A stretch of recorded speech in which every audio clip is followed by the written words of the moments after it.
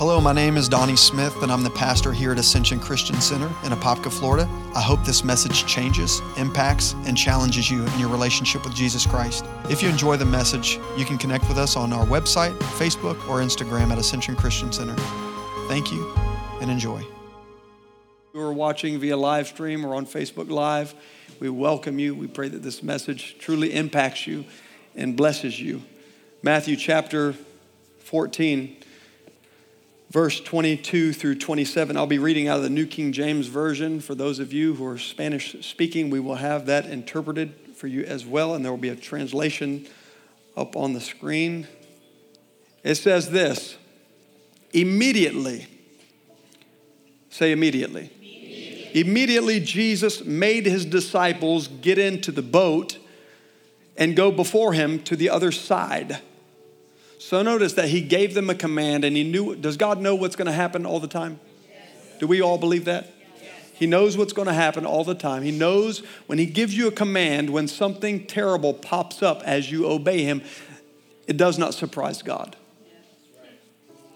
Look at somebody and nudge them with your, don't hurt them because people are looking for lawsuits and stuff. Just nudge them just a little, okay? Don't hit Mr. Reynolds too hard. He'll say, God knows what he's doing. So he made his disciples get into the boat and go before him to the other side while he sent the multitudes away.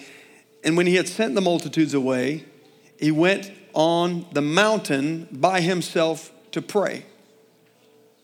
And when evening had come, he was alone there, but the boat was now in the middle of the sea. Now, this sea that they're talking about is the Sea of Galilee, which is really more like a lake. It's about 7 miles wide. So they're in the middle of the sea, and they're being tossed by the waves, for the wind was contrary. Say it was contrary. Sometimes I park on these scriptures, but there are times when God will tell you to do something, and then you enter into that season or that venture or that relationship or whatever that obedience for you looks like. You will enter into that out of obedience to him, and things begin to seem contrary. Does everybody understand what contrary means? It looks opposite of what God said. So there are times when we obey and we say things like this to the Lord: I obeyed you, and if I obeyed you, why are things contrary? We don't talk to God like that. Well, why aren't things working out the way that they should? But just because you're facing difficulty out of obedience doesn't mean that you're not where God wants you to be. As a matter of fact, it's a sign. I see people laughing. Today is going to be fun. I can already see. It's a sign that you are where you are supposed to be. So the wind was contrary. Say it was contrary. But now, take note of this, the fourth watch, because the writer here, Matthew, he's a tax collector. So he's a numbers guy, okay? He's a numbers guy. He's methodical in his gospel. Matthew, Mark, Luke, and John. All the gospels are written different. Matthew, Mark, Luke, John. But Matthew in particular, his gospel is much longer, because usually people who are with engineered minds, like Rick, you know, he's very good at explaining. He's a teacher. Matthew, he's a teacher. He's a numbers guy. So he's not putting this in here for no reason. And we'll explain what the fourth watch of the night is. So Jesus came to them on the fourth watch of the night, walking on the sea. And when his disciples saw him walking on the sea, they were troubled, saying, and this is my context for this morning, they said, it's a ghost. Everybody say it's a ghost. Rick doesn't like when I say Holy Ghost. I'm going to say it just to make him mad this morning. It's a ghost. And they cried out for fear. But immediately Jesus spoke to them, saying, be of good cheer, it is I, do not be afraid. Look at somebody and say, don't be afraid.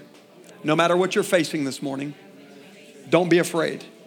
Listen, look at me, everybody. Don't be afraid of that relational difficulty. Don't be afraid of that transition that God is about to make you go through. Yeah, I feel transition, a whole lot of transition in the room. God is putting you, it's like you can't help but move with God. And when we don't obey him by hearing him If we have trouble hearing him, he uses circumstances to push us out. You see that? If we can't hear him, or if we refuse to obey his word or his leadings or his promptings, God will set up circumstances whereby he pushes you out into the sea. John chapter 6, and I'll read this and then we can have our seats. John chapter 6, verse 15 through 21 will be up on the screen. This is the same context, except for this particular writer, John the Beloved.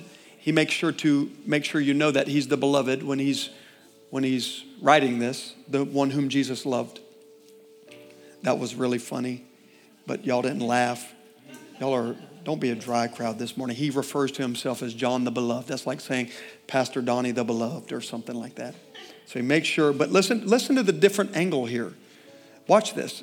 This other gospel, it's the same context, but he says something different. It says, therefore, when Jesus perceived that they were about to come and take him by force to make him king, he departed again to the mountain by himself alone.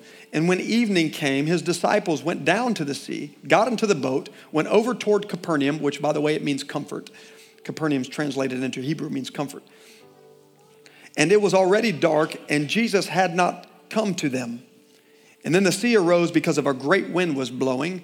So when they had rowed about 3 or 4 miles, they saw Jesus walking on the sea, drawing near the boat, and they were afraid.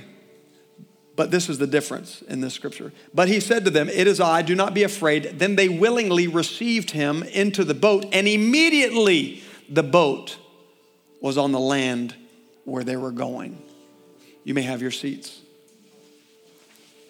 As you're making your way down to your seat, some are going to be a little bit slower than others, but as you make your way down, I want you to say this. Say, it's a ghost. I want to minister from a subject this morning called This Can't Be God. This can't be God. Can I tell you what's super intimidating? Is each week I stand here, sometimes 2 or 3 days a week behind the pulpit. And it's a very intimidating thing because to preach God's word is holy, is a holy thing. If I find out somebody's not living right, they will not stand behind this pulpit. If they're not treating their wife right or children right, this is a sacred stool. It's really a cypress tree, but it's a pulpit, but it's holy. And somebody who's holy requires holiness from us. It's a holy thing. So that being said, anybody who preaches God's word or ministers or teaches his word should have some level of holy fear.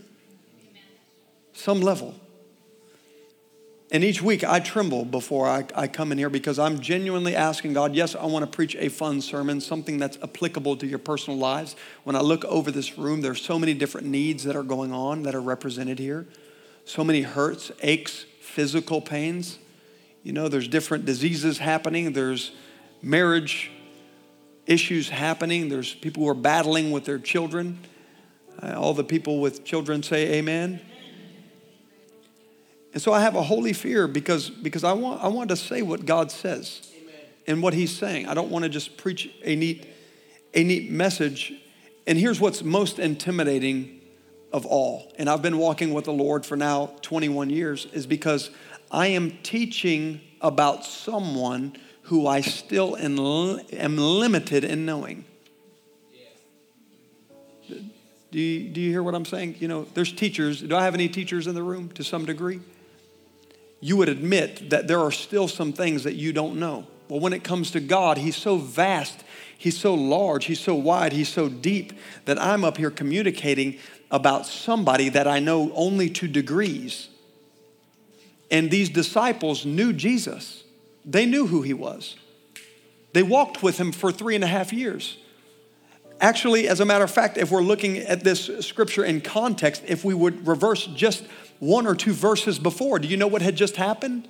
Jesus had just fed, it says 5,000 people, but really, if you do the mathematics, it says it wasn't counting women and children, meaning that if there were 5,000 men there and there was one husband and one child, that would mean there were 15,000 people there. And Jesus just fed a whole multitude with 12 baskets left over with just 5 loaves and 2 fish. These disciples, Matthew, Mark, Luke, John, all of them were there to watch Jesus do this miracle. And now they're in the middle of the sea. And the Bible is saying that they are fearing for their life, as if God didn't know what they were going to get into when he commanded them to get into the middle of the sea. And so I want to teach a message called This Can't Be God, because oftentimes God allows situations in our lives. He puts us in situations in our lives where we misinterpret who he is. When we look at the Bible, we oftentimes skip over Lamentations and we get right into Psalms where, God leads me beside still waters. But that is a part of God. But that's only one of many facets of God. There are many dimensions to God. If you catch me on Sunday morning, you're going to see a side of Donnie that you've never seen before. You hear me touch 3 people and say amen. I might get like T.D. Jakes or something and start shaking my head and say, touch 3 people, say, get ready, get ready, get ready. But then you see me Monday through Friday and you probably won't get 3 words out of me. Just ask my wife. She's like, look at me. No, I do talk a lot. You do tell me I talk a lot. Sometimes. And many of you know exactly what I'm talking about, because some of you have roles as teachers in a school, and that's one side of you that the children know. But they don't know your husband's side. They don't know the side about you when you get angry or come out of character. Some of you sit here on Sunday morning and have no earthly idea of what your giftings are, but some of you are mathematicians and can do numbers and type in numbers and are really good at saving, and you have different gift settings. Well, God is like this. And I have found out that it's absolutely impossible to learn all of God that he has to offer in one lifetime. And the thing is the reason I get very, very humbled really easy by getting behind this pulpit, because for 21 years I've been on a quest to find out new dimensions of God. So I have found him as the Prince of Peace. And I've also found out that he's a God that supplies all of my needs according to his riches and glory by Christ Jesus. When I slept on a floor for over a decade and couldn't buy a mattress, I understand that he's a God who can be with me in there, and I can be just as satisfied sleeping on a floor as I can be as satisfied sleeping on a 4-foot-high mattress. He's many different things. And here's where people lose God in certain seasons of their lives, is that they misinterpret God, and they looked at him as he was coming on the water, walking to them, and they said when they saw him walking on the sea, they supposed it was a ghost, and they cried out, for they all saw him and were troubled. I got a feeling that there's certain people in here, and there's many of you, that are in a transition where you have to make tough decisions. Transition, say transition. And you're in the middle of obeying God, but now that you're in the middle of it, it doesn't look like God is going to meet you where he told you to go. Does everybody hear what I'm saying this morning? Many times he'll give you the command, go, I'll meet you on the other side. And then we obey him, and now they're thinking he's a ghost, because God oftentimes changes his forms in transition. Now, he'll never change his nature. His nature is the same. I, the Lord, never change. That's what the Bible says. But he will change oftentimes his forms on how he deals with us, depending on how he deals with us. Don't tell me he doesn't use hardship in our life. Just look who he used to get him to the cross. The most important moment in history, Jesus goes to the cross. Do you know why many rejected that? Because they thought he was supposed to be a world leader and ruler. But then he sends himself to the cross. It's a different methodology he's using. He's changing forms. They wanted him to come in as a lion, but he changed his form into a lamb who was led to the slaughter and opened not his mouth. You see, many times we want him to be a lamb in our situations, but none of us will move until he gets roaring at us. Yeah. Some of you need a lamb. Some of you are very broken and can't handle the lion in God, and God has to be a lamb to you and lead you by still waters. He'll change his form based on your personality, where you are in your walk with him. because he knows how to handle our dysfunctions. Notice I say our dysfunctions. So he'll change forms. Say he'll change forms. And there are times and seasons we'll go through to we'll say this cannot be the Lord. In other words, the disciples knew him to be God who was powerful, who multiplied 5 loaves and 2 fish. Just verses earlier, he called Lazarus forth. Lazarus, come forth out of that grave. He came out bound hand and foot. He was known to them as the guy who opened blind eyes, who healed the sick, who raised the dead, who did all these significant miracles. John, the Gospel of John, records 10 major miracles. They knew him to be all of that. But as soon as God puts them in a difficult situation, they call him a ghost. In other words, I don't recognize you. I know that every season that you guys have ever gone through and I've gone through, we've always recognized it was the hand of God leading us, right? Not. We will often say, this can't be God. I remember when I was going through the most difficult season with my son, Cohen, and I was looking at the scripture, I say, I did everything in accordance with your word, and yet I'm feeling betrayed. I'm feeling broken. He's 10 now. This started when he was 1. And I said this very scripture, or this scripture and this title, this can't be God. This is where we have to be careful, and I was dangerous in my prayers and my askings of God. Teach me to love like you love. Teach me to be touched with the feelings of your infirmity. And then everybody you love, or that person you truly, genuinely would give your life for, rejects you. Only then will you get a glimpse of God. That's another side of God. Yes, he's a lion, but he's also a lamb. And in order to understand all of God, you can't just see the good sides of him. You have to see the crucifixion. You have to experience the rejection. You have to experience the betrayal, or you will know a limited Savior. But there's many folds, manifold grace of God, many folds to him. And so there in the middle of the sea, a ghost is walking to them seemingly on water. And the primary reason that I believe that people backslide or grow lukewarm or apathetic in their relationship with Jesus, and that begins to shift, and it's because they're shifting from God because he's moving in their lives in a new form that confuses them, and they walk away from God instead of embracing him. Do you see that? So we have to be careful when God is allowing difficult seasons in our life to not drift from him.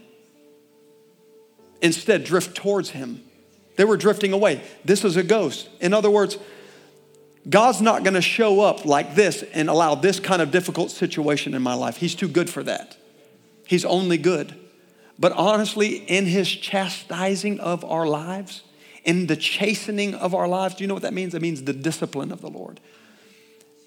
There's love in his discipline. There's love.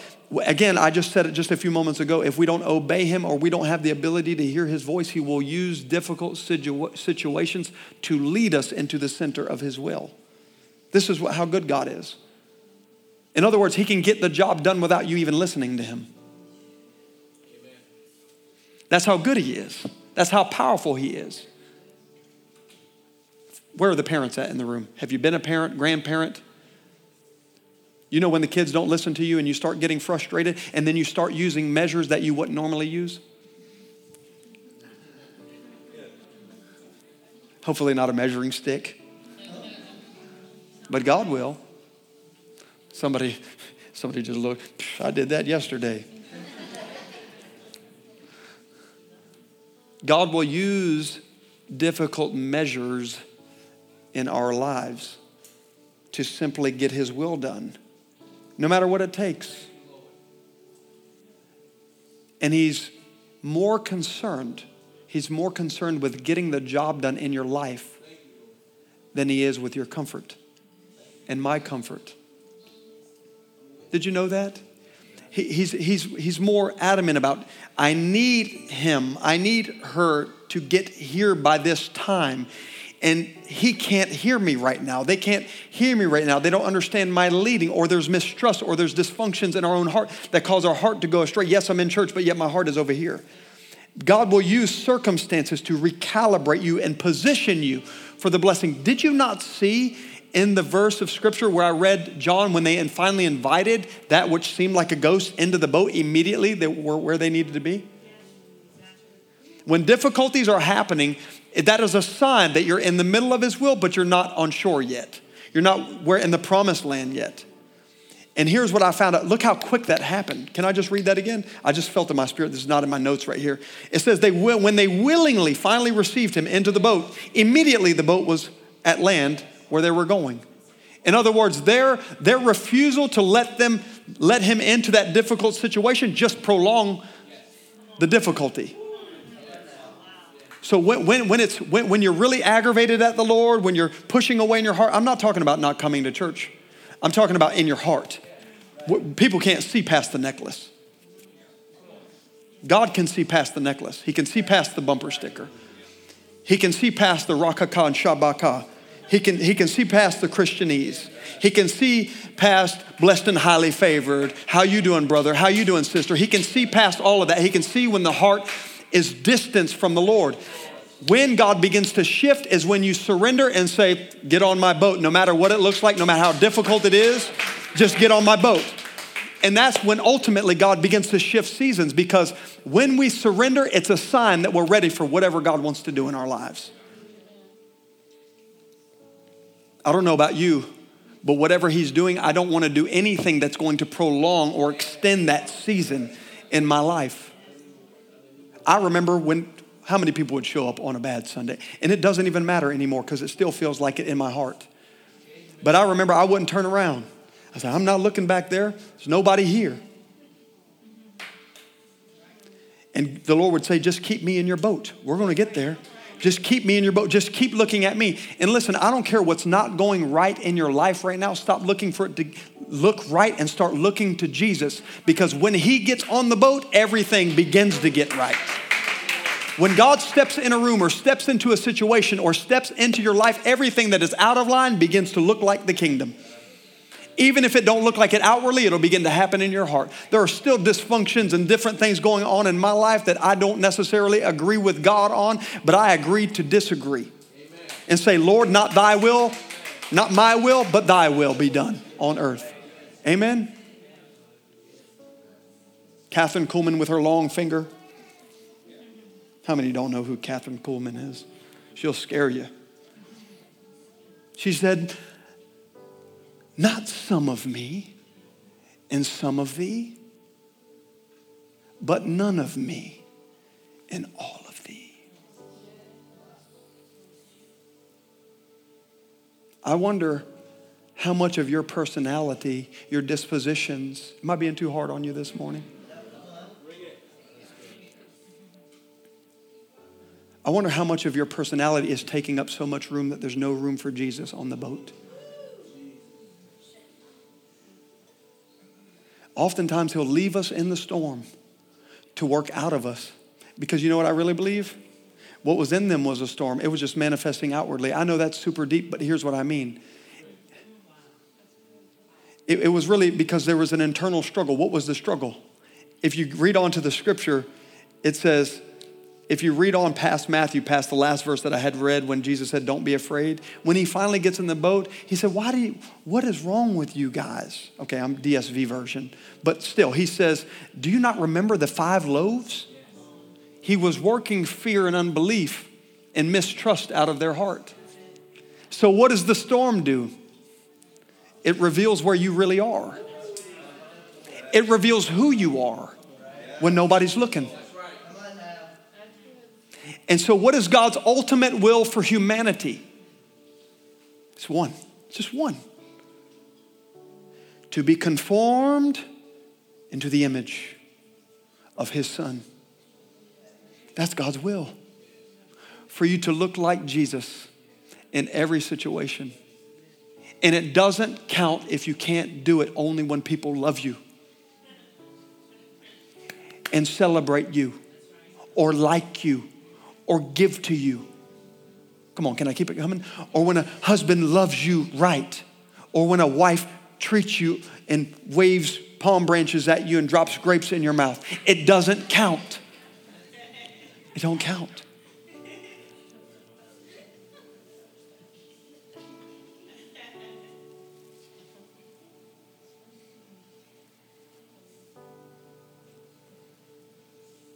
I'm way more comfortable standing up and not saying anything than I used to. I used to get real insecure about that. I let it sit for a long minute.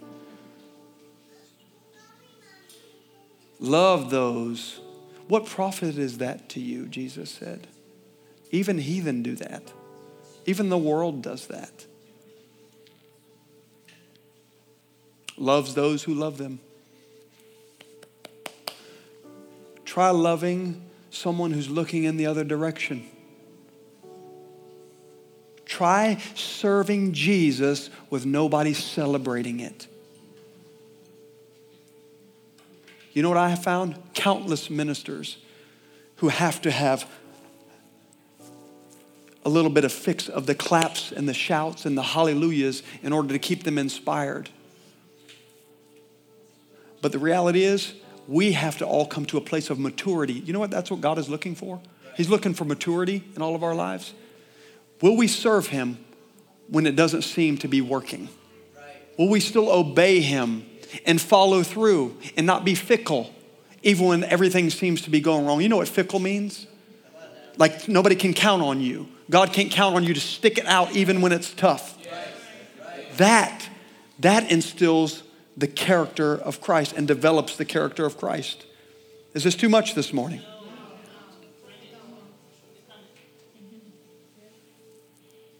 Be careful. This is the thing, James.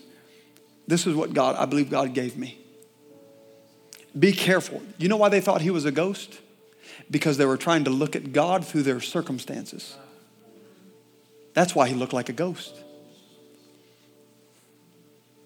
But there's another way to look at him. He'll always look like a ghost when you try to look at him through a divorce. This can't be God. Are you tracking me? This can't be God when you're looking at your finances. So you can't look at God through your finances because he's not going to look like God. He's going to look like a ghost. This can't be God. Or you look at God through the storm. The disciples were looking through a storm. It was the dark of night. Everything's distorted. It doesn't look like Jesus, but there's a different way. Look at God. Look at God through your circumstances. Did I say that right? Look at your circumstances through God, his eyes. In other words, looking at why can't I pay my bills? Why can't I accomplish this? Why are things not changing in my life? Why don't you look at it and thank God, thank you, Jesus, that you're allowing this to happen because it's changing me and helping me to trust you.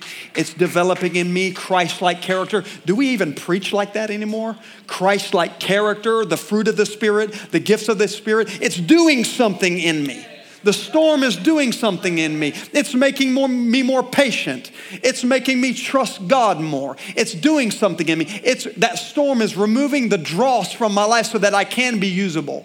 Many of you, God's not using right now, not because he doesn't love you, not because you're not gifted, but your gift is mingled with something else. And the storms are coming to remove the dross so that when God puts you on some kind of a platform, whatever it is, you don't shame his name, but you stand up with Christ-like character in the middle of the battle when things aren't looking right and you follow through and don't act fickle. When you start something, you don't stop. Even when it's a marriage, even it's when it's your finances or it's your children or whatever it is.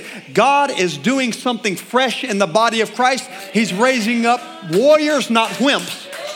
He's raising up people who will stand firm to see the salvation of the Lord. Do you know what I said to the congregation the other day? Many of you may not have been here. And I'm a revivalist at heart. That is my thing. That is my heart. I want to see an awakening of God. I'm not talking about a 2-day weekend. I'm talking about a move of the Spirit of God that humanity hasn't seen. And I believe that we're on the cusp of something great in America. I've been preaching this now for several years before this pandemic ever started. But this pandemic is lining up the stars for God to get his will done. And God's not going to waste his wine.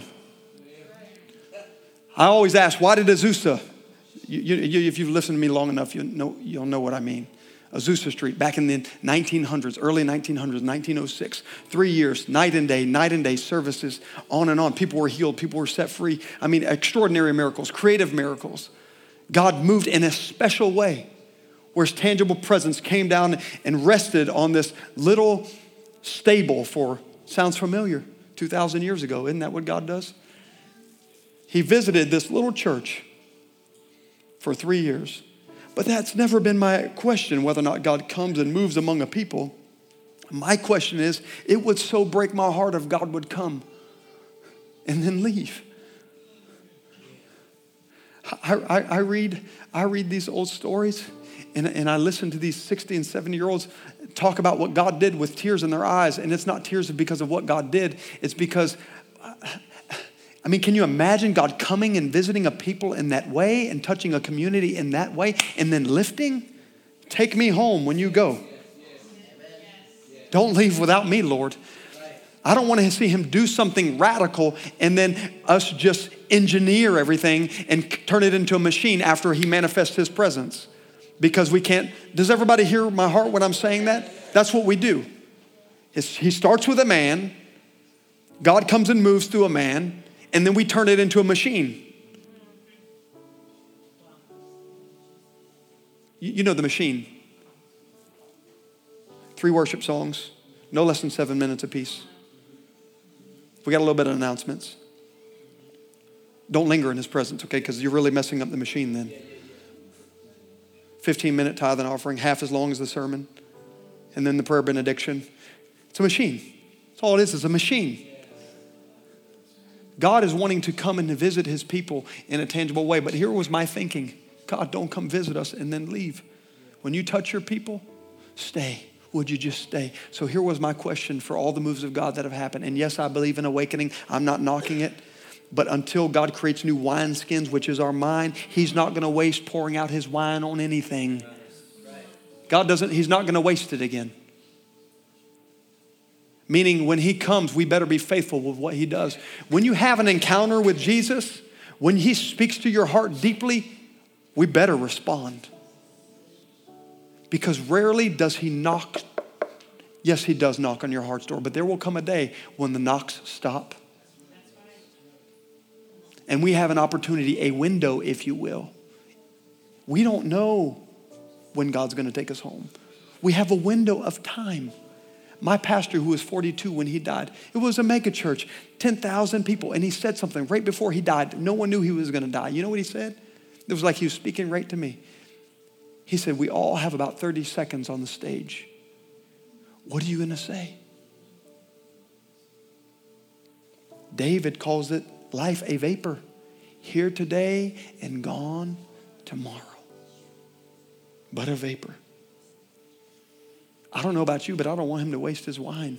When he pours in, I want my mind to be able to, in other words, he's stretching our wineskin. Does everybody understand what I mean by wineskins? Jesus used an analogy. He said, no one can take new wine and put it into old wineskins, or the wineskins would burst and waste the good wine. He said, you need new wineskins to put new wine in. You can study it for yourself. I don't have time to get into it. But God wants to pour out new wine in this generation. We can all sense it. You don't even have to be super spiritual to know that God is up to something right now. He's up to something. He's wanting to move among a people. He's wanting to touch his people in a mighty way. But we can't break at every little difficulty, or God's not going to pour out the wine because it would get wasted. So why am I going through that? Let me make it practical. Why am I going through this? Why are you going through it, Rick? Why are we going through it, honey? Why are we going through what we're going through? Because God is strengthening your skin. So you can contain what he pours into your lives, our lives. As a church, as a community, as a nation, God is strengthening, he's thickening our skin so that when he pours out revival fire and he really awakens the church and touches the community, we don't waste what he did. He needs faithful people to steward what he's going to do in the earth. Look at somebody and say, he's strengthening your skin. Amen. Number 2. Number two. So my first point was, be careful not to misinterpret God. If you didn't catch that, don't misinterpret him. Don't define him as a ghost. It's God, what you're going through. It's God. Say it's God. Some people are sitting in here looking at their timer like, man, y'all have church for 2 hours? Yes. Yes, we do. Number two.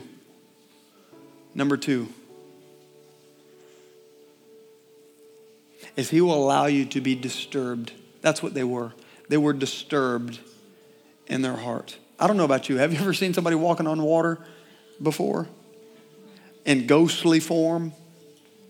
And you know, I started studying that. Why did the writer, I alluded to this a few minutes ago in the book of Matthew, because he's smart, right? He knew what he was doing. He said that Jesus came walking on water the fourth watch of the night. Does everybody know what that, why would he put that there, right? It was there for a reason.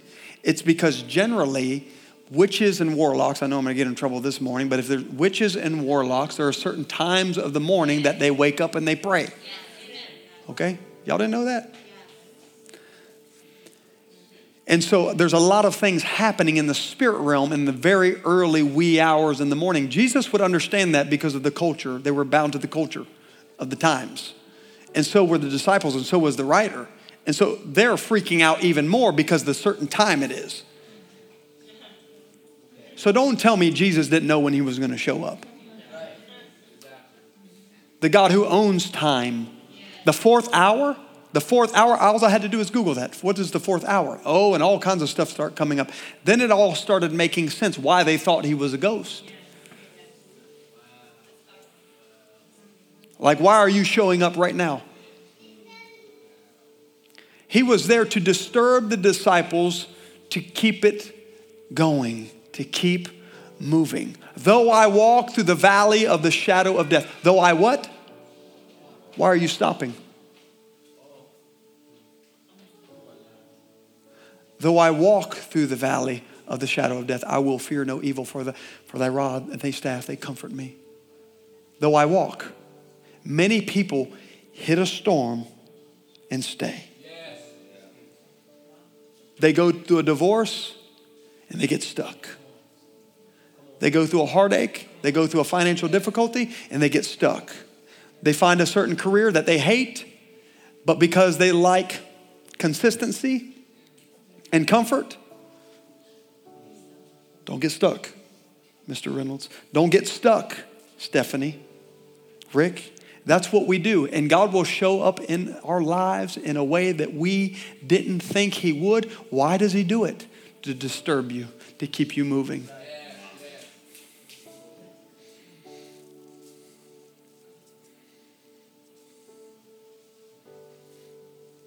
God oftentimes shows up in forms in our lives to disturb us out of our comfort zone. This is so funny to me as a minister, and I've done this too. We go to Christ for stability. Come on, can I get an amen? I mean, we don't come to him because we want more chaos in our lives. We want peace. We want our marriage to be right. We want all our kids serving the Lord. I mean, does everybody feel the same way? I mean, I want everything to line up with God's word, everything to be peaceful. How's that been working? There's at least one thing in our lives that are not going the way that we want it to. Would everybody agree with that? But then I started finding out that he's an expert, God. He's an expert. As soon as I get comfortable, he walks on the sea in a ghostly form, and he disturbs my comfort. Right when you get the right amount of savings, spend your money on the whole church. Don't ask for an offering. Right when you get comfortable at your career, the Lord starts telling you to sow time into the ministry. Or right when you find yourself, in a comfortable position, God says, I want you to give that up. Am I the only one that God asks crazy stuff to? Is there anybody in the room who can identify, at least I just need to know if this is landing to some degree, God will wait for you. He doesn't even wait for you to stay on. He just waits right to the moment, almost like he times it, just like he timed it with the disciples.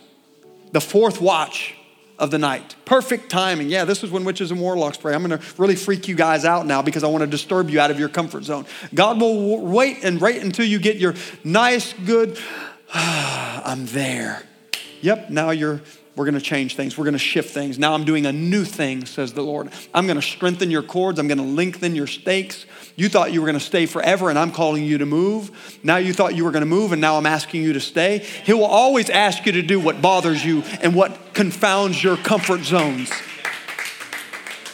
And here's what I found out about God. He will give you everything except one thing. He won't give you sin. He won't give you unrighteousness. We know that. But he'll never create a life of comfort for you ultimately. Yeah. When you have it, he'll ask you to give it. When you're finally there, he'll ask you to go somewhere else. When you finally learn to just love as a Christian, other people who love you, then he's going to ask you to love somebody who's not lovable. This is the nature of God. Why? It's because he's stretching our wineskin. He's enlarging our capacity to be more like Jesus. Reinhard Bonnke said this. I love Reinhard. He's my favorite.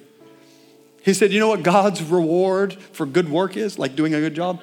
More work. I understand that. Scripture. I have to be scriptural. Like we're super spiritual here, but we're like biblically sound. We don't do weird here. Has to line up with God's word, right? Amen? Come on, say amen.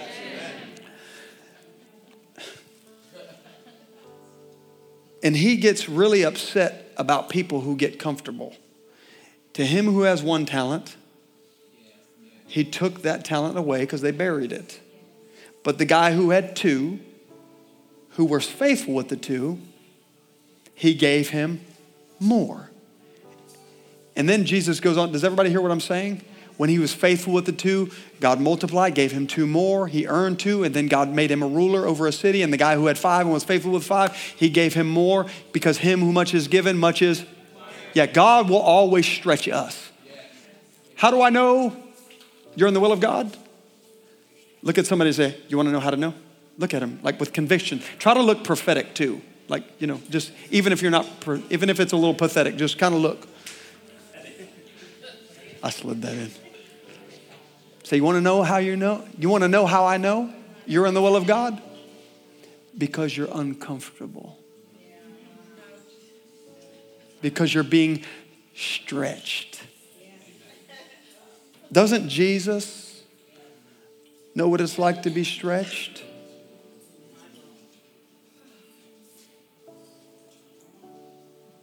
It was good when the healings were happening.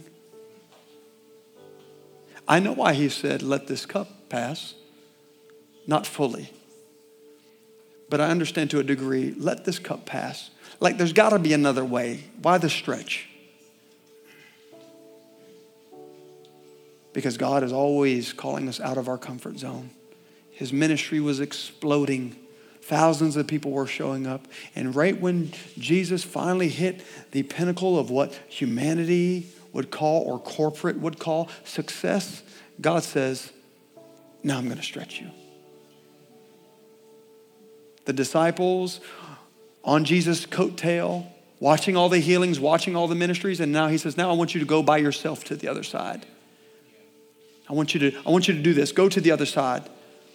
And he stretches them in the middle of a storm and exposes all the weaknesses on the inside of them, their mistrust, their dysfunction. And I found out, like what the mother eagle does. I just need a few more moments. Can I have just a couple more minutes of your time? Is this worthy to be able to can I just a little bit more? Tarry a little longer. It's my Pentecostal friends. I grew up in a predominantly African-American church. You better stop because I'll do this shuffle. I studied, quit James. I started studying the eagle. Me and my wife, that's my best friend. She's my best friend. We like the same stuff and stuff. We do, don't we? That's kind of weird. I still don't see why you You don't see things blue like I do, and you want me to see things pink. We're still working on it, though. You never heard that, seeing through blue glasses and pink, rosy colored. Anyway,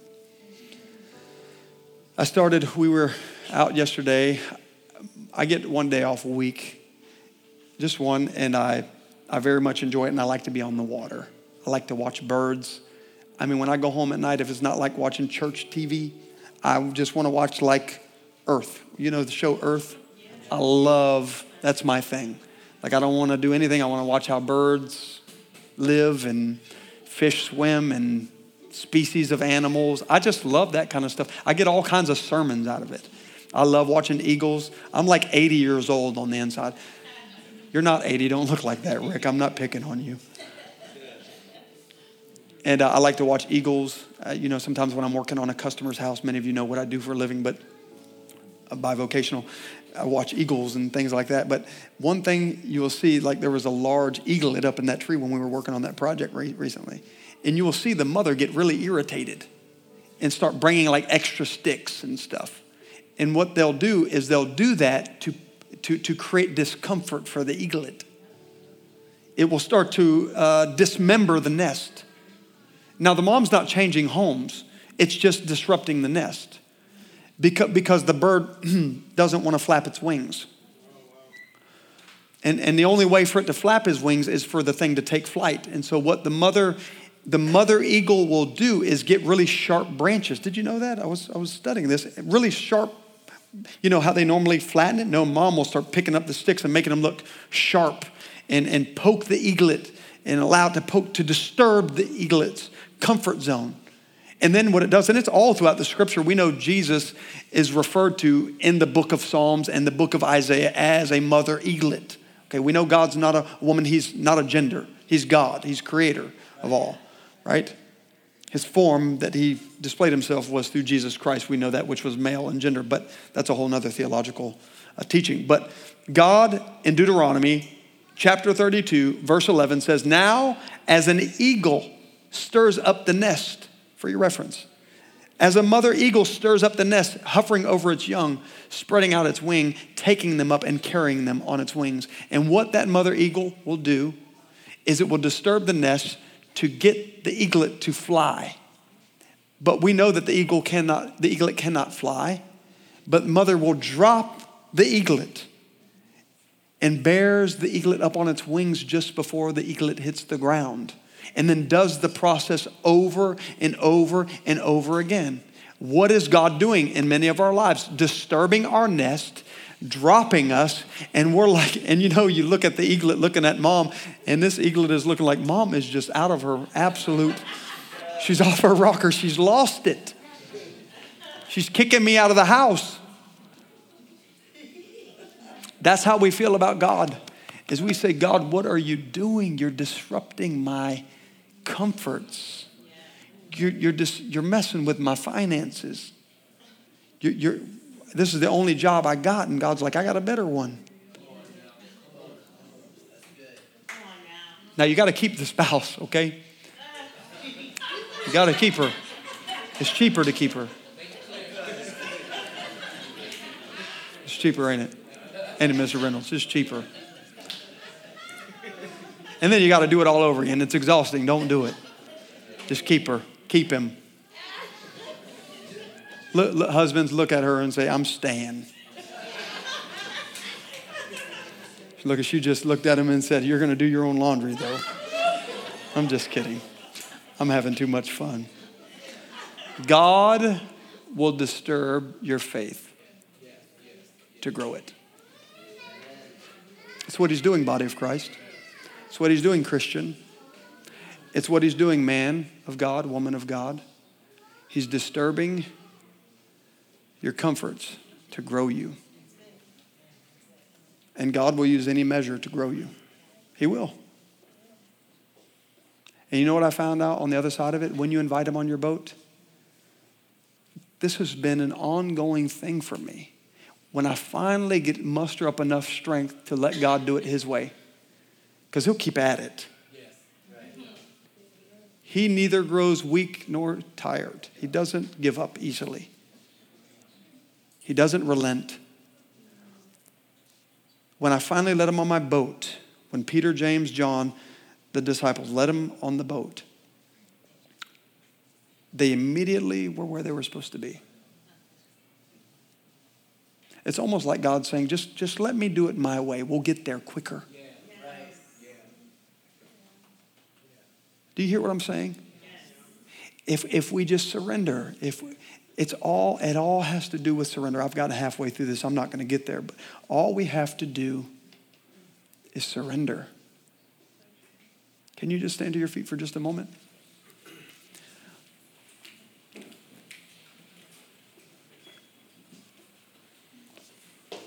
So here's what we have to do in closing.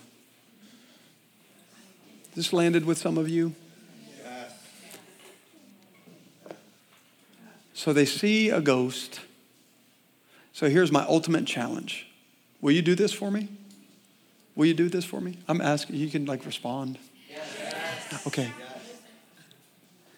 They see a ghost because they're looking at Jesus through the trouble. And it distorts his view. And that's why you have to be careful not to focus on the trouble. Because it will distort God. It distorts his nature. And it makes him look like a ghost, like I said before. Is that established? You have to, if you look at this thing long enough, whatever it is you're facing, it doesn't matter what it is. There's so many different needs represented here. I'm preaching to myself. But if you look long enough, and you can do what this last point is, and it's called looking beyond the surface. Whatever dysfunction you're facing, whatever decision, help me out, Joel, whatever decision you have to face, if you look at this thing long enough, stare at it. That's what I do with the Bible these days. I can look at a verse of scripture, 15 minutes, just read that verse over and over. I just look at it. I read it. I digest it. Close my eyes. I pray on it. I just read it again. It's because I'm trying to get beyond the surface of it. My flesh, when your flesh sees something at first, it can't get the full glimpse of God. When you're looking at your situation, you can't just look at it and you can't see God immediately in that difficulty. You have to stare at it for a while. If they just looked and saw a ghost. But I'm challenging you this morning to look deeper, closer, looking beyond the surface. What is God trying to do in you? What is he trying to work out of you? What kind of trust is he trying to establish in your heart? What is he trying? What is he trying to fix that was fractured in you as a little girl or a little boy?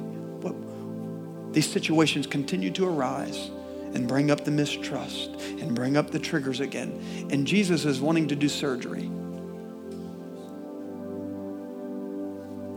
How you see Jesus in a storm is your real Jesus. Write that one down for me because I want to remember that.